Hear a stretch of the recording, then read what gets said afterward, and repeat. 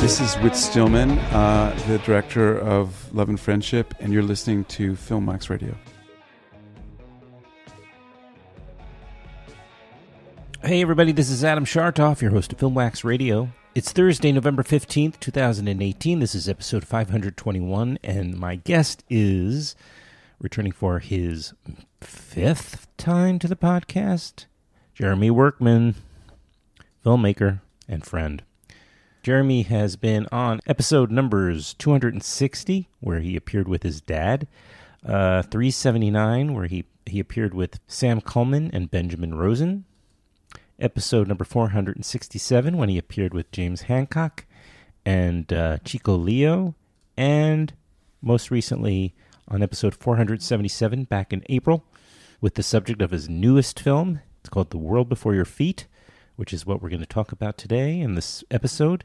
Matt Green. Matt is not on this episode. It's just Jeremy and me for the first time alone. You're going to hear quite a bit about this film, but here is essentially the nutshell.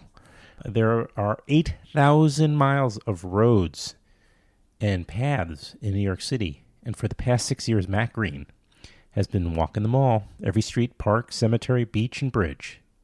It's a 5-borough journey that stretches from the barbershops of the Bronx to the forests of Staten Island, from the Statue of Liberty to Times Square, with Matt amassing a surprisingly detailed knowledge of New York's history and people along the way.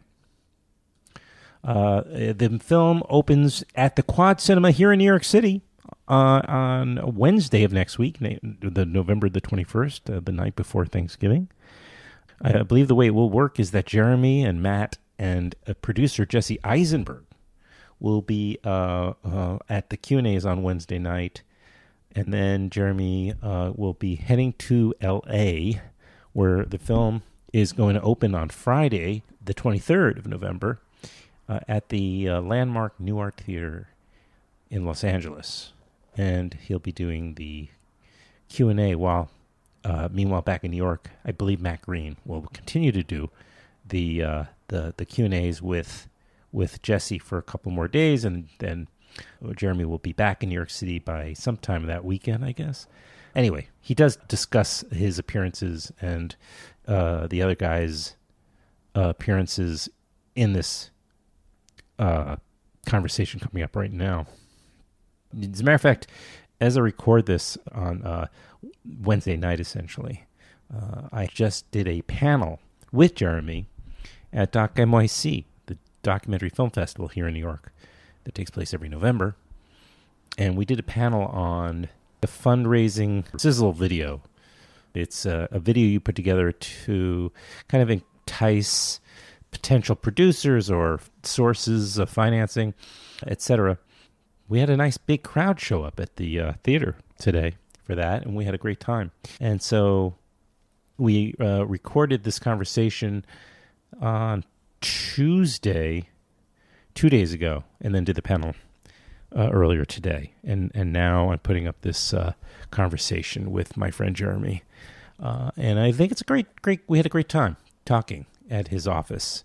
He has an office called Real House Creative, where they make those types of sizzle videos, but they also are perhaps even better known for being a producer of trailers, film trailers. And so if you have a film trailer you need to get made, do look up Jeremy at Wheelhouse Creative, or, I guess you could look him up if you wanted to also make one of these sizzle videos as well. Anyway, I believe that probably Doc NYC will make that video available at some point soon. I assume they do that with all the videos since they shot it. I don't know. Right now, let's get into my conversation with Jeremy. This is approximately an hour long, and there is no outro on this episode, so that's basically it. Thank you for listening. We'll be back in a few days with a brand new episode of the podcast. Until then, do take care of yourselves and the ones you love. Here now my conversation with Jeremy Workman on Film Wax Radio. For me, there's a big difference between reading about a place in a book and being there in person. What it feels to stand in front of it, to touch it, to discover something about it. All of a sudden, it comes alive to me. How you doing? Oh, hi. What are you doing? Oh, I'm doing this big walking project, walking every block of the 5 boroughs. So it's like a mission? Yeah, it's a mission. Aren't you tired? I'm a little tired. The people in the world who captivate me the most are people who do something just because they want to do it. Maybe the other people think it's stupid. It's helped me find more satisfaction in the basic stuff of life. I don't have an apartment. Cat sitting is one way that I find places to stay. Matt started doing a ton of research. This house, this building, this fence. He found a thing, he got curious about it. He'd stay up all night reading newspapers from the 1800s. I sometimes questioned whether it was healthy, all that isolation that he would do with his walk. I thought it was going to take maybe, 2 to 2.5 years, but that was almost 5 years ago now.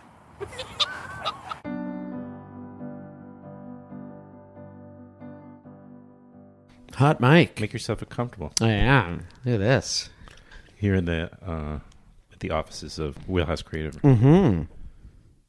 And finally. Yeah, it's pretty exciting. You wanted to rent me one of these modules. We have a module in the back we're trying to rent. Oh, you still are? Yeah. Go ahead, do your ad.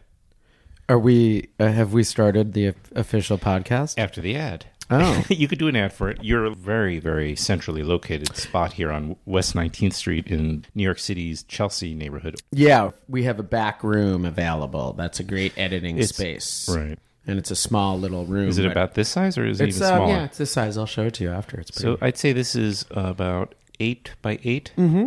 Something like that, maybe? Mm-hmm. So it's nice. Yeah, it's nice. Beautiful. Great views. Great views, top floor. Do you have a window in that one? Space. I'm kidding around, but you don't have a window in that? In the other We room? do. Oh, in the room you're renting? Yeah. Has a window? Yeah. Oh. Amazing. And what are you asking? I'm not sure. Okay. But it's off nice mic. Yeah, it's a nice space for people who are in film, and there's a lot of creative people here, and there's communal tables and all kinds of stuff. Okay. It's an office space. It's nice. It's like a lofty environment, yeah. but it's small. You bet. Modest, I should say. It's yeah. nice, but it's nice.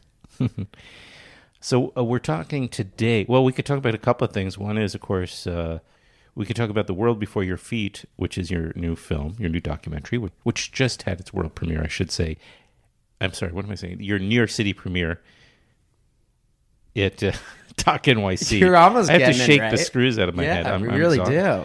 I know all these things. Right. Because I was at your world premiere. Yeah, you were at my world premiere, which South was by at Southwest. South by, yeah. Yeah. But we just had our New York City premiere at Doc NYC. Right. And now now as we speak, we're actually gearing up toward the theatrical. we are. The plane's about to land in That's New York amazing. City. It's The right movie's come home to roost. Right in time for Thanksgiving. It's opening on November 21st at day the before Quad Thanksgiving. Cinema. Isn't that the day before Thanksgiving? It is.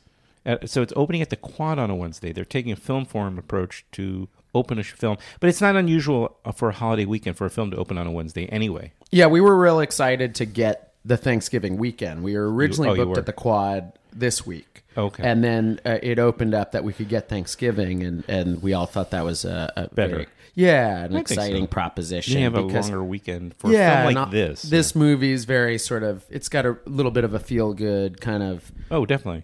sort of vibe. So Yeah. it worked. It makes sense to be at the Quad. Right. And the Quad's amazing. I mean, I'm sure your listeners have been there. The new rebooted, redone Quad is just one of the best theaters in the city, it seems. Yeah. And that's, and it's your neighbor practically. Yeah, I mean, we're right now recording this on 19th Street, and it's Just on blocks away. 13th Street, so Yeah. it's right down the street, same subway.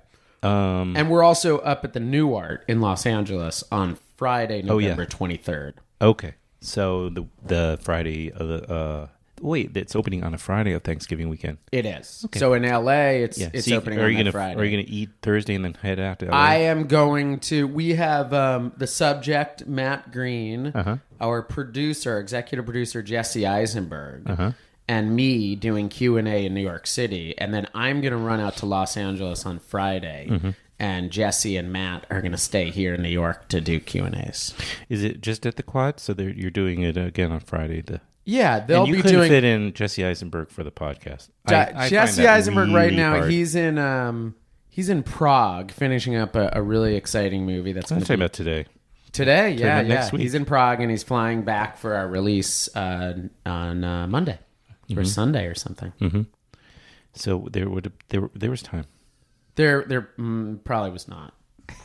I beg to differ. I mean, just this week alone, Edie Falco and Jeffrey Wright. So you could have. Man, yeah, you're killing it. There was room for one more celebrity. This is I need to step up my game. Yeah, I really do. that's right. But this is your fifth or sixth time on this podcast. I am a regular. I've lost count, but I've achieved regular status. Haven't I? Part of the inner circle of guests. But the thing is, what is notable is this is the first time you've appeared alone. I think you're right. I seem to always be with a group or just somebody else. leading an entourage onto your podcast. Well, yeah, there were two entourage times, but one was with your dad, and one was with the last time was with Matt Green, the subject of The World Before Your Feet. Yeah, the first time I was on the podcast was a neat moment for me. Yeah, because I was on with my father, and my father's a filmmaker. His name's Chuck Workman. And when we first went on, we both had a documentary coming out in theaters at the same time. It was pretty crazy. He had one called Magician, which was a documentary that he did on Orson Welles. Right. Which is, started... Yeah, it was right at the beginning of this kind of Orson Welles, hysteria, I guess you would call it. And it was just a few years ago, but, 3 years ago or whatever. And I had a documentary, my last film, which was called Magical Universe. Right. Which is this odd movie about an outsider artist, an elderly artist, and my friendship with him. And that was being released by IFC Films. And there was this sort of funny moment where we were doing press together, and including your podcast, which we did together and goofed off. Because we literally both had a movie open either the same day, or like mine opened on Friday and his opened on Wednesday, or something like that. Yeah, it was very unusual. I don't know... I don't know if there's a precedent for that. But it was pretty cool. You didn't do any other press together? We have done press together, but I know, not I mean for that quite film. like yours, where it was just the two of us both on a podcast side by side. And I also remember splitting up the show because intentionally, in a matter of fact, because we had like an hour, and I intentionally focused half of it on your dad's film and half of it on yours, though there was overlap. That's right. And then I split it into two. I might have even split it into two segments. Yeah, I forgot what you did, but it was definitely very cool, and it was a fun time for us because obviously it's you're doing something with your father. That's cool, but it was also just kind of cool for us to do it together. And we both had a movie coming out, and his was called Magician, and mine's called Magical Universe, so they even sound alike. Yeah. So it was a cool moment. It was weird. Yeah. I was trying to pull up the episode numbers, but I can do it in the show note description. Cool. But so people go back and listen. I've been on for other stuff. I've been on with you. Yep. For other films that I've done. Well, there's the collection of shorts, New York. New York. I sort of produced a sort of compilation film called True New York. So we were on for that. We had a lot of great filmmakers involved in that. And that was done in studio at the time. That was cool. And that was a lot of fun. And then we did a big episode where we talked about the films of Paul Schrader. That was a big episode. Very ambitious. Yes, it was. And we were all like, it was very freewheeling. And that was great because that I have a sense helped me get Paul Schrader onto the show. Nice. Yeah, I think unless you pulled strings and you're not telling me. Well, I didn't pull strings, but here's what I did do. So Paul Schrader, we did this incredible episode. You're a Schrader whisperer. Yeah, I was. We did this amazing episode where, leading up to First Reformed, we all talked about Paul Schrader's films. Right. And even though I'm making weird documentaries, I'm definitely also a little bit of a film, a supreme film geek. So I know my Paul Schrader movies. And we did this cool episode where a few of us talked about it, including James Hancock. Right. Yeah. from Wrong Reel. Right. And Chico Leo. That's right. And Robert we did this Cotto. cool episode where we... Who was the last guy? Chico Leo. And I think that was it. It was the four of us. Okay. It was just the four of us. Yeah. Okay. Makes sense. And so we did that episode on Paul Schrader. And then a little while after, I saw Paul Schrader at a film festival. And I Right. talked to him about that podcast. And then I think maybe it, helped. Who knows? Yeah, It could have who just been knows? 824. Yeah, sure. But the also, I did meet him myself That's awesome. before that at a talk he was doing with Annette Insdorf, your former teacher. Who I'm going to speak at the JCC and show the world before your feet next week with. At their sort of retrofitted Lincoln Plaza thing they're trying to do. Well, yeah, I'm not sure. That she asked us to come and show the world before your feet at the JCC, Right. Up on the Upper West Side. And Matt Cohen, Speakeasy. I'm doing that too. Yeah. He's. You just don't say no. You're. I just don't say no. Why would you? Yeah, exactly. It's you a small film. Put it out, Yeah. and you got to get. It is a small film, and we're trying to sort of get the word out. It's a really neat film, and Yeah. the subject is really interesting, and the themes in the movie are really interesting. So we're trying to do our best. It probably would have made sense to talk about the theme prior to plugging all the screenings. But so let's just Dial for a back moment. little. Let's for a moment Yeah. reconfigure and then come back to those other one-offs, because those folks are also people I know and like, and I'd like to plug that, even though the quad is important. So Matt, we can go back to, we didn't quite get to the last of the visits. No, the one with no. Matt, which we did in Austin, Texas, at South by Southwest earlier this year. But we had Matt on, who is the subject of the documentary, and whose goal provides the structure or the central idea of the film, which is that it's his goal to walk every block, every street of New York City, which there are thousands and thousands of miles of. Exactly. Of course, in the greater scheme of things, there's much more going on, and also just on a practical level, he's also become a New York City Expert. Yeah. Expert. Encyclopedia. He's an encyclopedia Yes. of information about all these neighborhoods that comprise New York, of which there are hundreds, and then even maybe broader than that in terms of personal aspects to who this guy is comes up in the film. Yeah, so Matt is 37, and he's been a longtime friend of mine. I've known him for many years, predating us even thinking about doing a documentary, right? So, sorry, he decided that it would be his mission to walk every single street of New York City, and that's all 5 boroughs. And if you added it up, it's probably about 9,000 miles. So he also does every path, every park, every cemetery, every coastline. If it's a public path and you could walk it, Matt walks it. And through the course of doing this, it was his mission. He wanted to do this. He lives off about $10 to $15 a day. He sold basically most of his possessions. He gave up his apartment. And he decided that this is what he would do as a way to better understand his city and better understand the world around him. Mm-hmm. And he's been doing it now. He's on his 7th year. Mm-hmm. And I filmed him and followed him for over 3 years, almost 4 years, and was sort of kind of, I would go with him and walk with him and kind of embed with him as he just walked the streets. And that's what The World Before Your Feet, that's what it is. It's a documentary about Matt and this mission to walk every street of New York City. Through the course of his walk, we not only see, New York in a way that, you don't really see in a lot of movies, maybe in any movie, because we're in so many neighborhoods and so many places that don't usually get cameras. But you also sort of get a sense of like sort of the history and the wonder of New York City that maybe, sometimes is mundane, but also is sometimes like amazing. The thing that Matt does that's really interesting beyond just walking, as he walks, he notices things and he sees things, and he sometimes often takes photos of them with his dumb little cell phone camera. He's got a blog, which is imjustwalkin.com, but it's certainly not some popular website. I mean, he gets, somebody even in the film says that he gets like maybe 12 hits a day. But what he does is anything that interests him, he does incredible amounts of research on it. And it could be something really small and mundane, like a fire hydrant or a manhole cover or a street sign. But it could also be like huge things like Carnegie Hall or Stonewall or, you know, where Ebbets Field was or any of these sort of like landmark places in New York City.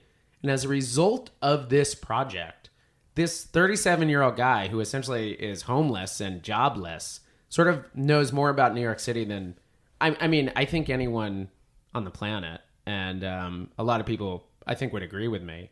So it's really remarkable. It's a remarkable sort of story about this one guy with this crazy obsession, but how it's sort of transformed into something really deep and interesting. And that's what that's basically the film, you know? Yeah.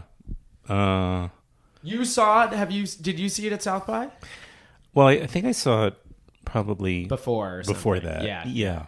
I think what happened was that I wasn't able to go to the screening at South by. I think I was there. Yeah. I was there, obviously, but I don't think I think I had a couldn't conflict. Get a ticket. That was the problem. It's always the issue.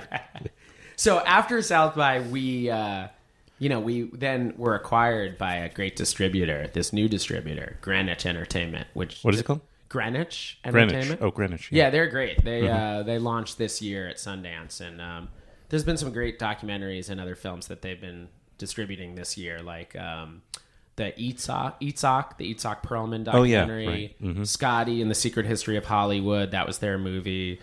They're doing all the theatrical on Free Solo, so they're very, very involved in that film as well.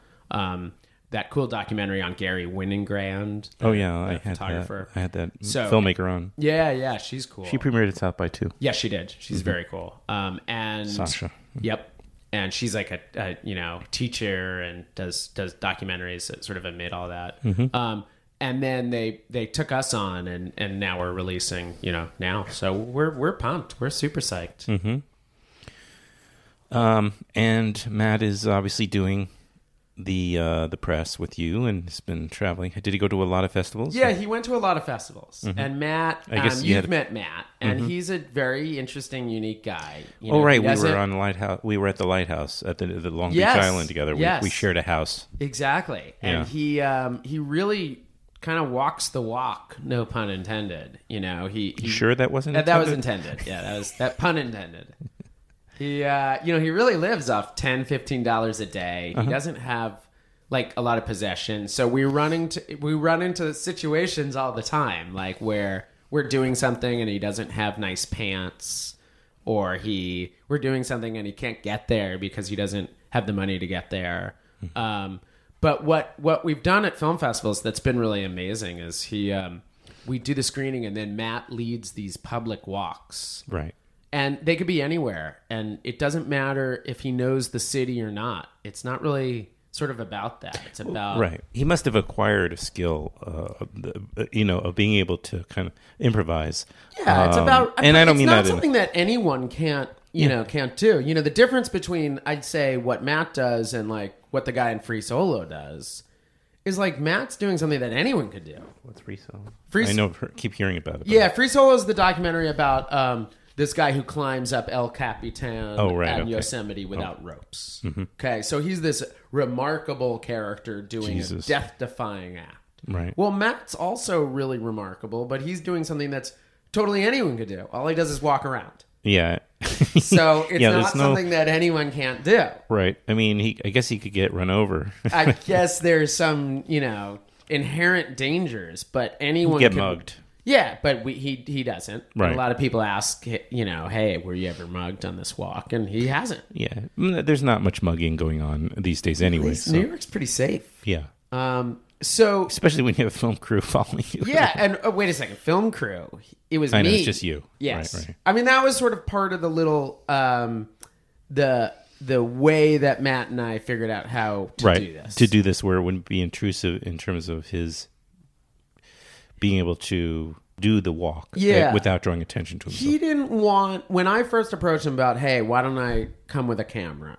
It was kind of very much against what he's about. He's really not a guy who's interested in attention like that. Self-promotion. He doesn't need a documentary on him. He's not trying to become famous. It's not what he's about. Mm-hmm. So and when this is over, this theatrical and who knows what's going to happen. But I said to him, so he was concerned that it would sort of change the spontaneity of what he was doing and impact what he was doing if there was a camera behind him. Mm-hmm.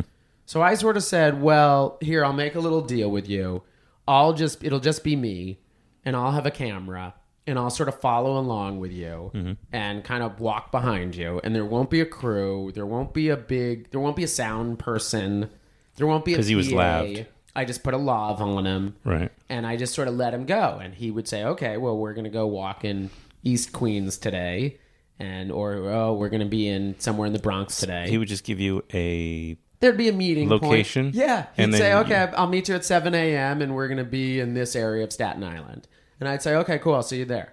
And I would show up and I would put a lav on him and he would just walk. And we would go, usually on the days I was shooting, we'd go 10 miles or so. Mm-hmm. And he would go do his thing, walk around, take photos, notice street signs. Yeah. Pick up things off the road, talk to a lot of people. Mm-hmm. That's part of what he does. Is just kind of. Didn't more people were interested because there was somebody with a camera following. And without a doubt, it's that classic thing that you have a camera and it suddenly changes the dynamic. Well, sure. But given that, I think we sort of kept a low profile. Sure.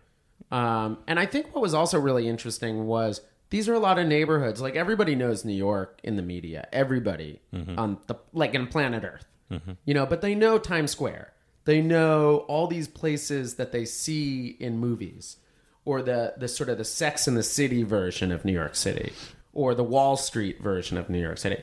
But we're in these areas that don't get cameras. Mm-hmm. Deep Queens, Brooklyn, which could be anywhere. It doesn't have to be near. It doesn't necessarily. Those people are, New York City people that just live in a city. That it could be almost any city. Any city, any city, Earth. Right. And I think that's what was really interesting was that I would kind of be following along with him with a camera, and people would be excited because there's like, oh my God, there's a camera here. Right. Yeah. It's funny, Craig. They're the closest. They live within maybe a half hour from the center of the media and entertainment, but yes. Try going to Queens Village, or try going to Queens Village or something. Really deep Queens in the East Queens, or around there, Alley Pond Park area, and there's not a lot of cameras popping in there. Yeah. So we kind of worked out this situation where I would just kind of follow him and shoot. And usually when I shot him, it was like I said, I'd go about 7 to 10 miles, a few hours, and then I would get so tired because I was also carrying equipment. Oh, right. And he was walking, and he wasn't in shorts and a pencil. Yeah, exactly. He's got a pad and a pencil, and nuts, peanuts or whatever he's eating. His snack, and that's it. And he also wasn't really waiting for me. It wasn't like he was performing for the camera. He would just go do his thing. Right. And each day you didn't really know what you were going to encounter because there was no...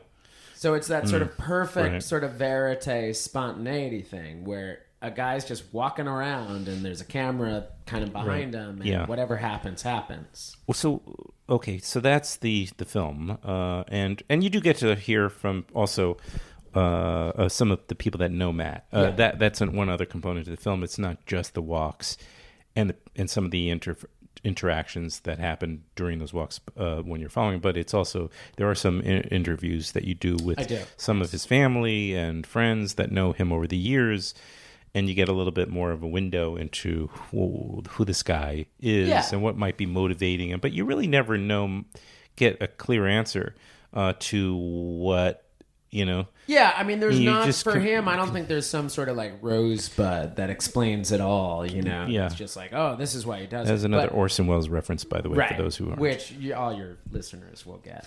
But you know, I think it's more like there's a number of things, and the movie does kind of dive into a lot of those. Like, you know, I talked to a couple ex-girlfriends. I talked to his family. I talked to his brother, and you start seeing a lot of small things that may have, you know, all together kind of created a lot of motivation for him to want to live a different kind of life. And it's a life about embracing, you know, the small things and seeing the world in this kind of unique way. And, you know, there's traces of, I mean, if you want to be pretentious, there's traces of like Thoreau. You know, he's somebody who kind of decides that he didn't want to. Matt was a former engineer. He worked in a cubicle. He had a 9-to-5 job. He went to a great college. He had a great job, made some money. Right. And then he decided that really wasn't for him. So he decided that he was going to start pursuing these projects, these walking projects. And that's what he does. And it's all he does. Projects, plural, because he Yes. had, we should mention, he also had walked across the country, correct? A couple of times. So in 2010, he was an engineer at a good firm here in New York City, and he decided it wasn't for him, and he quit, and he did some research about could he walk across the country. And sure enough, if you Google it, there's some people that have walked across the country, and Matt decided at that point he was going to do it, and he figured it would take him a year, and he did it in 5 months. And it wasn't that he was like racing. He's not trying to win any races. He's not trying to get through anything faster than possible. He's not trying to break any records. Matt is not trying to, you know, beat anybody else. All he wanted to do was walk across the country. And he did it by pushing this little cart. He took a baby stroller and he converted it like one of those jogger baby strollers, and he converted it into his little pack. And he walked across the country sort of on the northern route. And he was really struck, and this is in the movie, but he was really struck by the generosity of people and how he went to these places and people thought, you know, that people would like stone him and, you know, run him over with their cars. And it was like the opposite. He was embraced by everybody where he went. He walked and he would say, hey, can I stay at can I pitch a tent at your house? Can I take a shower? Do you have anything you could give me to eat? And the sort of the world opened up to him in this sort of like torrent of generosity. Right, the world before his feet. Yes. Which is And amazing. he So was- he walked through like Wyoming or something like that? Yep. I mean, He went how? from New York to Chicago, and then When from did he? Chicago Do you know to what time of year Oregon. he went? It was most of the year, but it was the first half of the year. So he avoided like the big winter, though.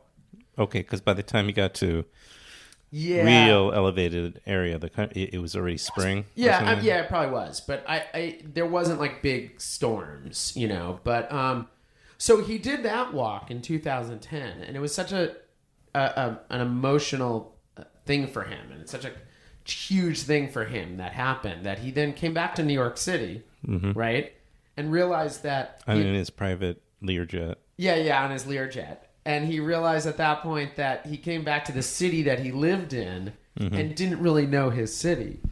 And even though he had lived in here for, much of his adult life. And at that point, he decides that he's going to do this walk of every street in New York City. Right, okay. Which has been also attempted by another man who also has gotten some press, whose name is Bill Helmrich, and who's in my movie. And Bill has just walked the populated streets of New York. So he's done about 6,000 As opposed miles. to the pathways and the coastline. Yeah, and things exactly. like that, yeah. Bill's done about 6,000 miles. Matt has done about 8,000 miles. And Bill's a neat guy, too. He's written some books. He teaches at City College.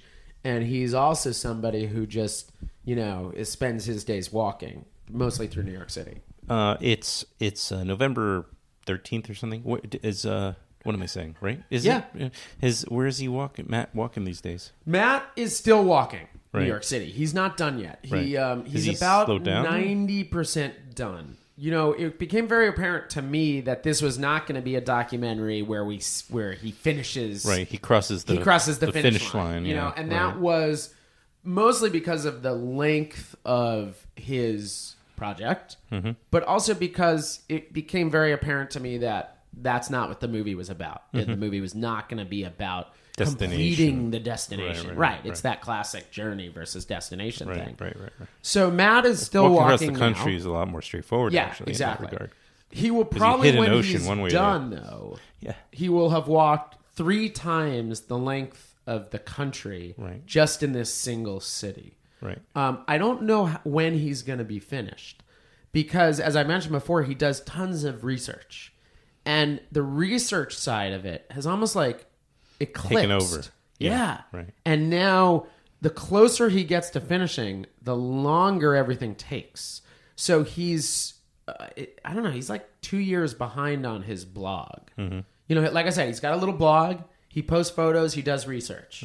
And he's about 2 years behind. So if you go to his blog, imjustwalkin.com. No G? No.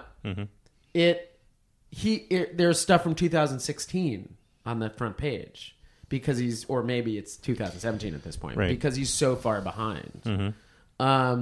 So I don't know when he's going to be done with New York City, but it's going to eventually be done. I mean, certainly audiences and Q&As and stuff, everybody loves to say, like, you don't really want to finish, do you?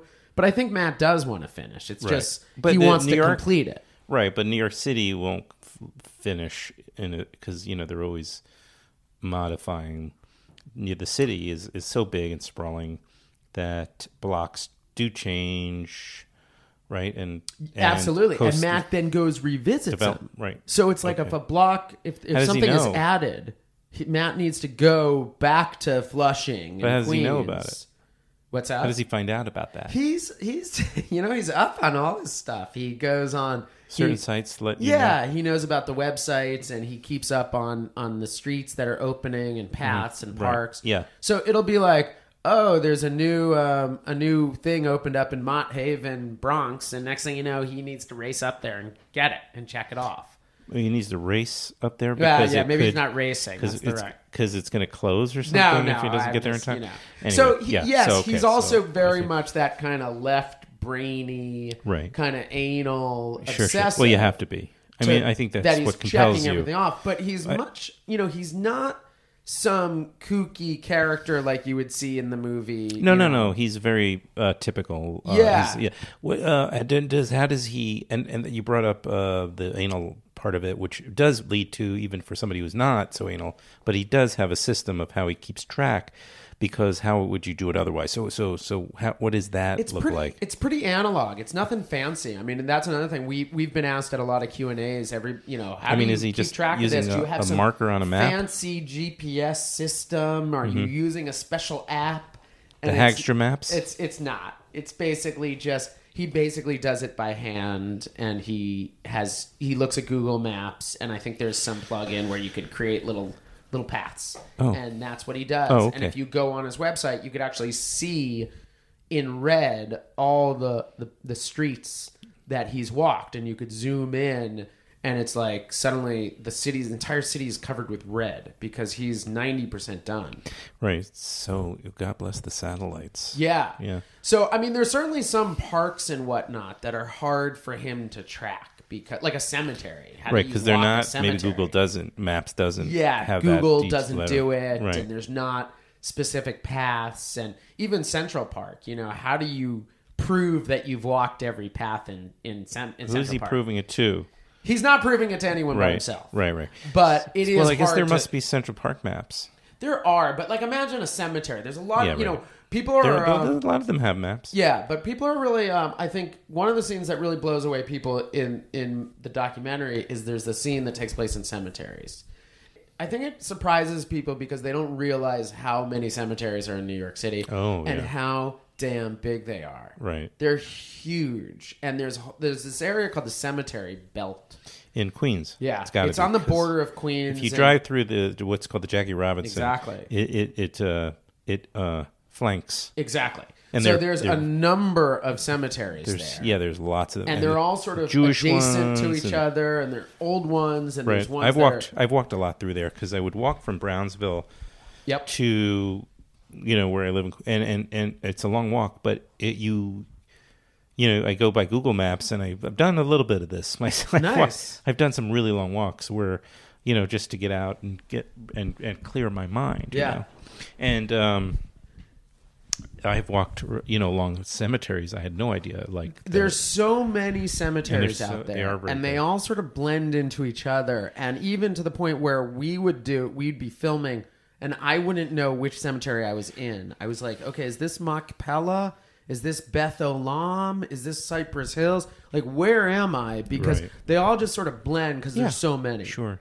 This New York City is, and this is what people forget. New York City is the most populated city in the United States by far. It's not even close. You're referring to the dead people. What? Yeah, the amount of people that are buried in New York City eclipses any city in the United States by far. Mm-hmm. And it's just New York is just this sort of more than, let's say, the Houston,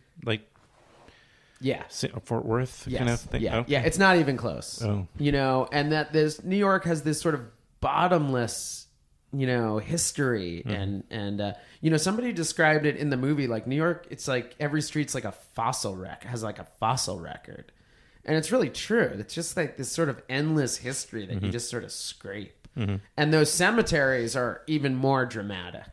So there is a scene in the movie where there's where Matt is walking a lot of cemeteries because it's part of his walk. And not only do you see like all these incredible icons that are buried there, but it just also reminds you of just how deep it goes. Right. It's really wild. Yeah. So that was sort of a really neat part for me. And I always felt like, I feel like cemeteries are our greatest indulgence, overindulgence. I mean, so much, all that little space that could be used for parks, and I mean, I don't know how you'd keep it up. If it were parks, I mean, I guess it could be forest. Yeah, I mean, it could be wild. It could be preserved. I mean, I just feel like a couple all things that cemetery space is just okay. A couple nuts. things. One is one of the reasons why New York City cemeteries are so incredible to look at is because they're in places where it's hard to put residential housing. So often they're on hilly areas, or they're on these sort of rocks and stones that make it difficult to put in buildings. But the other thing you mentioned about parks and them being parks. Greenwood Cemetery, which is the big cemetery in Brooklyn, at one point was I think it was the biggest leisure destination in the world at some point around the 1900s. And families would go there the way that people go to Central Park now. Mm-hmm. They would go to Greenwood Cemetery to spend their afternoons, their Sunday afternoons. And it was the most popular of any place. So you'd think like, oh, this is kind of, people were buried. Yeah, there but it's not. It's cemeteries have come a really sort of, have back in the day, they were not seen as these sort of places that were about death. They were seen as these places where you would celebrate life, and it's an odd sense. I'm dubious about that. It's true, but I do know my son was when he was in middle school, they took a class trip there. Greenwood's amazing. Yeah. Besides, seeing Basquiat's grave.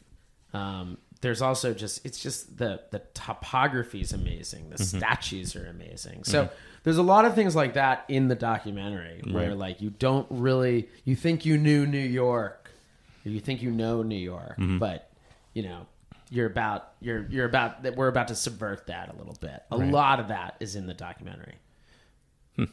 Because people also have these ideas of what neighborhoods are. They haven't even been to. A lot of people haven't even been to some of these neighborhoods, but they hear, East New York or Brownsville or South Bronx, and they have this idea of what those neighborhoods are.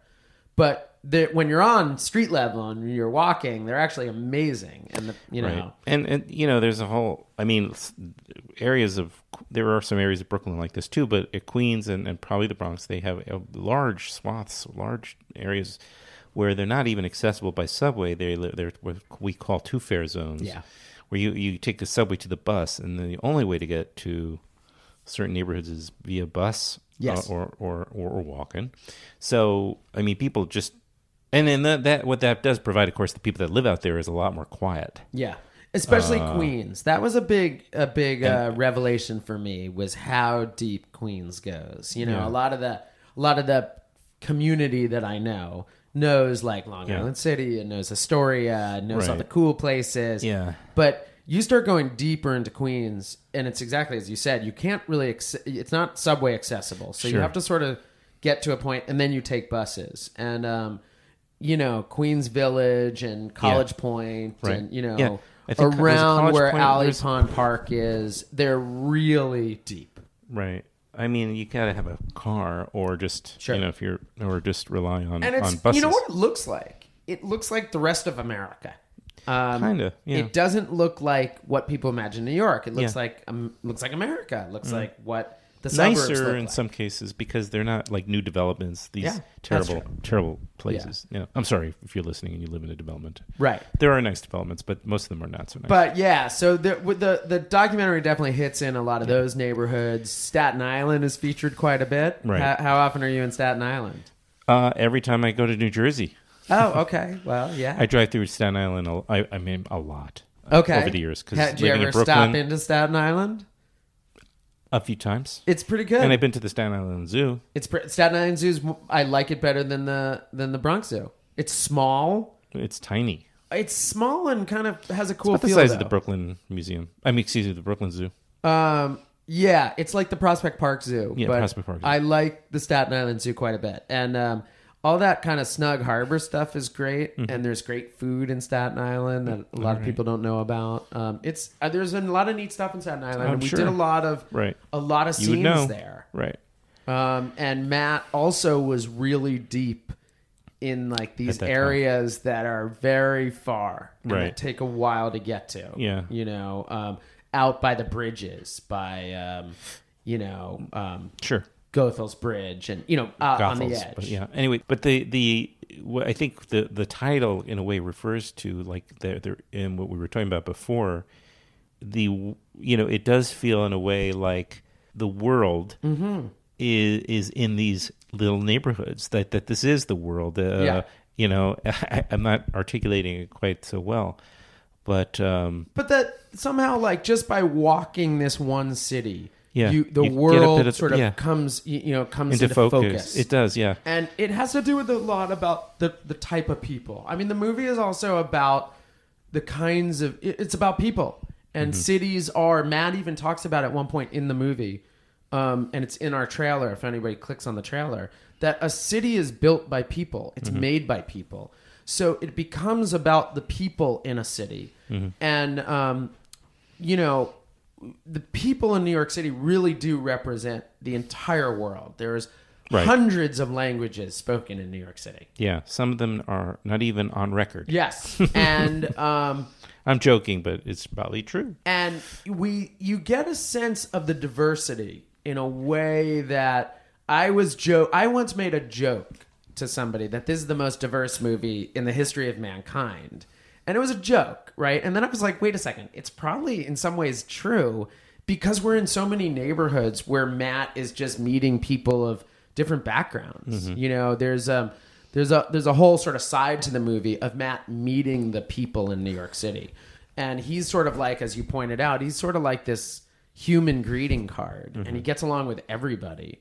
So all these different people from different ethnicities and different, that look different, all sort of come out and sort of can find a commonality when they talk to him.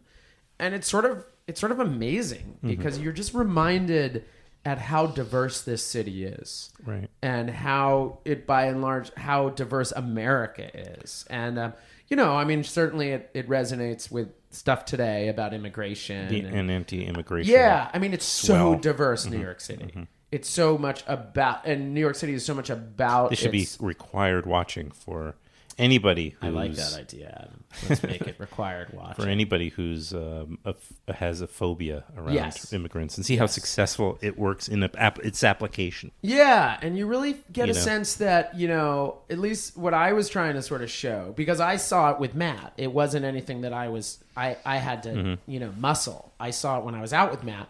But that people are all the same, and that everybody, we have this notion that people are different, and the media obviously is all very much about showing and talking about how people are different. But then when you realize, and you're kind of like in the trenches of just kind of going into all these places, you start realizing that everybody's there's a commonality. Everybody's really similar, and people are generally really generous and nice. Right. And I think that comes through too. At least that was one of the goals. Yeah. Well, would you say there's maybe a running theme in your films around? In all my films, or just this film? No, in all your films. I mean, all my films throughout your film career, let's say.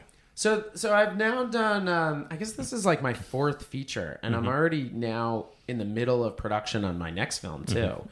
And pretty much all of them are about people who are living these sort of extreme lives.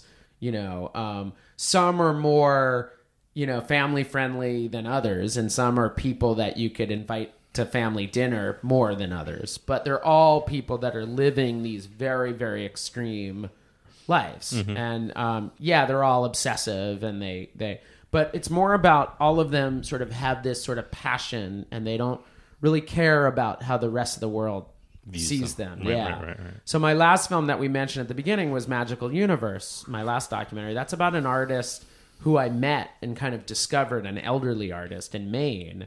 And he had been spending his entire adult life making Barbie doll art in a attic in a house in Saco, Maine. And that's also about being an artist and being creative, but also being this sort of extreme obsessive who somehow found Barbie dolls as a way for him to sort of understand the world. Right.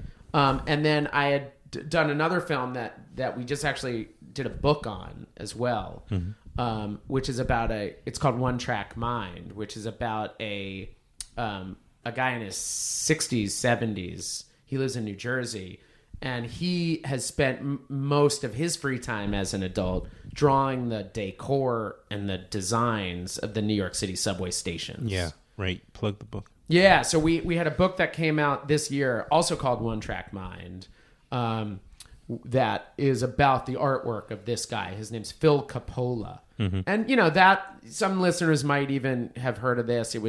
It's gotten some press. Yeah, he got press. The book got press. The great author Jonathan Lethem wrote the foreword. Oh, wow. Yeah, and so I'm certainly attracted to that. I'm not really interested in political documentaries. I know how important that is right now, but it's not what I'm interested in. I'm not interested in documentaries as journalism.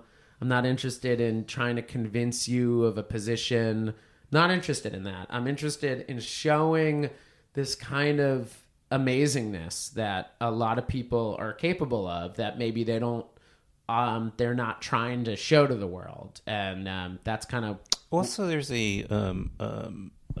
this drama and awe around the collection of small things that people get obsessed about. In a way, again, referring to your title of the new movie, "The World Before Your Feet," it's also what I was trying to get at before. Is it's just the world is this huge, abundant thing, but it's really discovered through the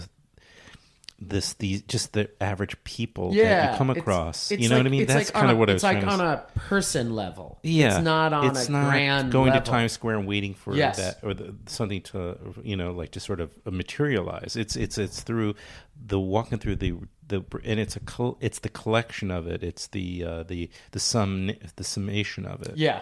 Yeah. That's where the world is, you know. Yeah. And there's and in looking at it cinematically, there's like you can kind of get that point across if you're a good filmmaker, Yeah, a good storyteller, it's and just hard. get that awe across. Yeah, That's the hard part, right? It's hard The because a lot of challenge. the stuff that I'm interested doesn't necessarily have, clear-cut stories. It's not about... You have to discover Yeah, it through it's the not making about of like it. finishing something or winning a contest. Right. This isn't Spellbound where they're trying to win or the 8 spelling days bee. until the big Right. race. 4 Yeah, days or there's until the race, or Yeah. we're trying to show you that this, about global warming. There's not the thrust in that those kind of projects have. So sometimes it is a little tricky to kind of figure out how to structure it. I'm doing a new movie, right, which is about Lily Hevesh, who's the world's greatest domino artist. Okay, dominoes as in dominoes toppling. Like if you've ever seen domino art on the internet, like on Right, Reddit YouTube or Right. or Instagram, it's all pretty much this one girl who's 19 years old, dropped out of college, and her videos have been seen 1 billion times. And she's this lovely girl who lives in Massachusetts. She just dropped out of her freshman year in college, and she's now become the world's greatest, most acclaimed, most successful, most famous artist of domino toppling. So I'm now doing that. I'm doing a film on her now. And, it's kind of the same thing. It's not, she's not in a wheelchair. She's not, she doesn't have a life-threatening disease. She's not, it's not what I'm really interested in. I'm interested in showing, like, how awesome she is. Yeah. And how interesting it is that this, 19-year-old decided to do this and be the best that she could possibly be at it. The same way that Matt Green decided to walk every street of New York City and be the best that he could possibly be at that. And I think that's what interests me mostly is that. And, like I said, it's sometimes tricky in the editing room, but that's kind of what I like. Right. Well, I was going to bring that up, like just the sheer amount of footage you must have, but it's okay. I mean, and how you kind of catalog that. Yeah, and the bullet and points decide. is I had over 500 hours of Matt walking through New York, Right. and but you developed a method from the start about how you could maybe highlight what would fit into the structure of the film. The structure was it's just going to get deeper and more interesting as it goes along, and that's really it. And it's going to be fun, and maybe it's a little light and kind of superficial at the beginning, and then as the movie goes, it gets deeper and deeper and deeper. And that's the simplest way I could say what the structure is, and that's kind of like always what I'm interested in. Is right. a lot of times, like even your listeners probably just heard like, oh, it's some girl who does domino art. That sounds really, that Right. Okay, So I get it. I get it. from the But- start, you'll just you're going to show, examples of this thing Sure. and how people are, oohing over it and how, But as the movie goes, right. it'll probably start getting into a lot of these sort of bigger thoughts in your mind, whether or not the movie presents them or you just get there yourself, like about art, about patience, about how today, kids don't really have this sense of meticulousness and how that's sort of a lost passion in our world. And, so the big themes kind of present themselves, and I hope audiences can sort of find them. And that's the same thing with the world before your feet. I'm not really trying to give you all this stuff. I have these cool scenes, like we said, about like, mad in cemeteries, but the audience has to sort of find what's interesting there. And the big lofty themes, that's their job. It's not. It's sort of not my job to show those, to say those. I think they'll get them. Again, The World Before Your Feet premieres in New York City on Wednesday, the November 21st at Quad Cinema. November 21st at the Quad Cinema. There'll be 6 showings a day. It'll probably be at Quad for at least, could be 8 days, could be longer.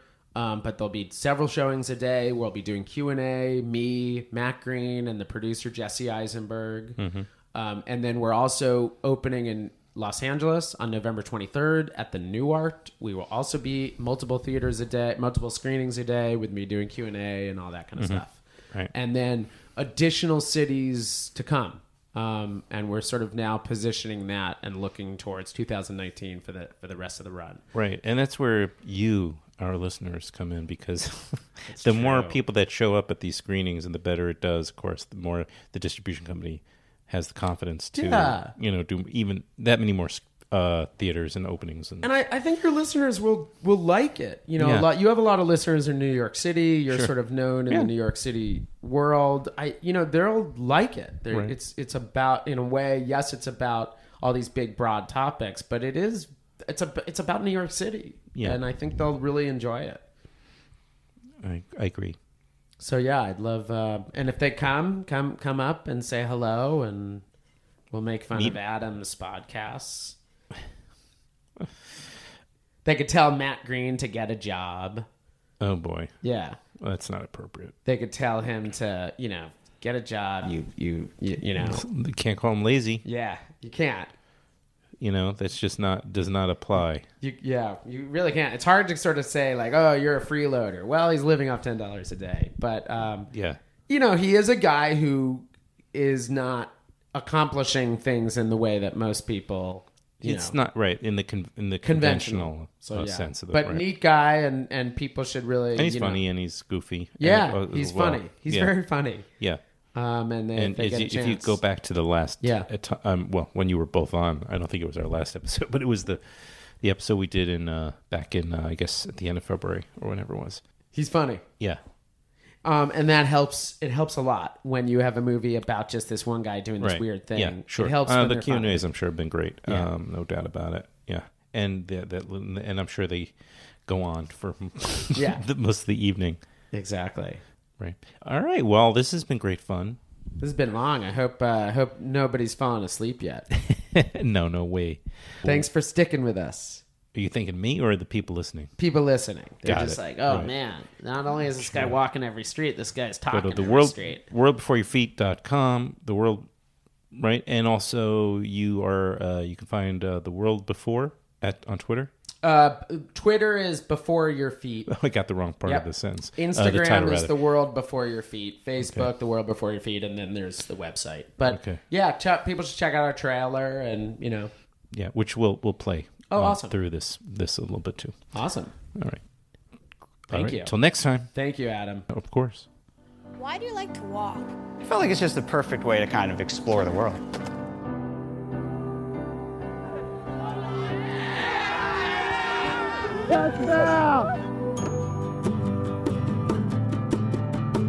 Good to meet you all.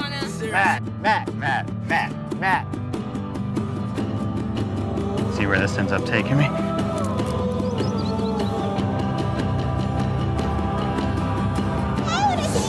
When you meet a person, you become much more interested in them. Come in. I think it's the same thing with, a city. Whoa. It's an actual place where you stood and you felt something there. You know what used to be right over here?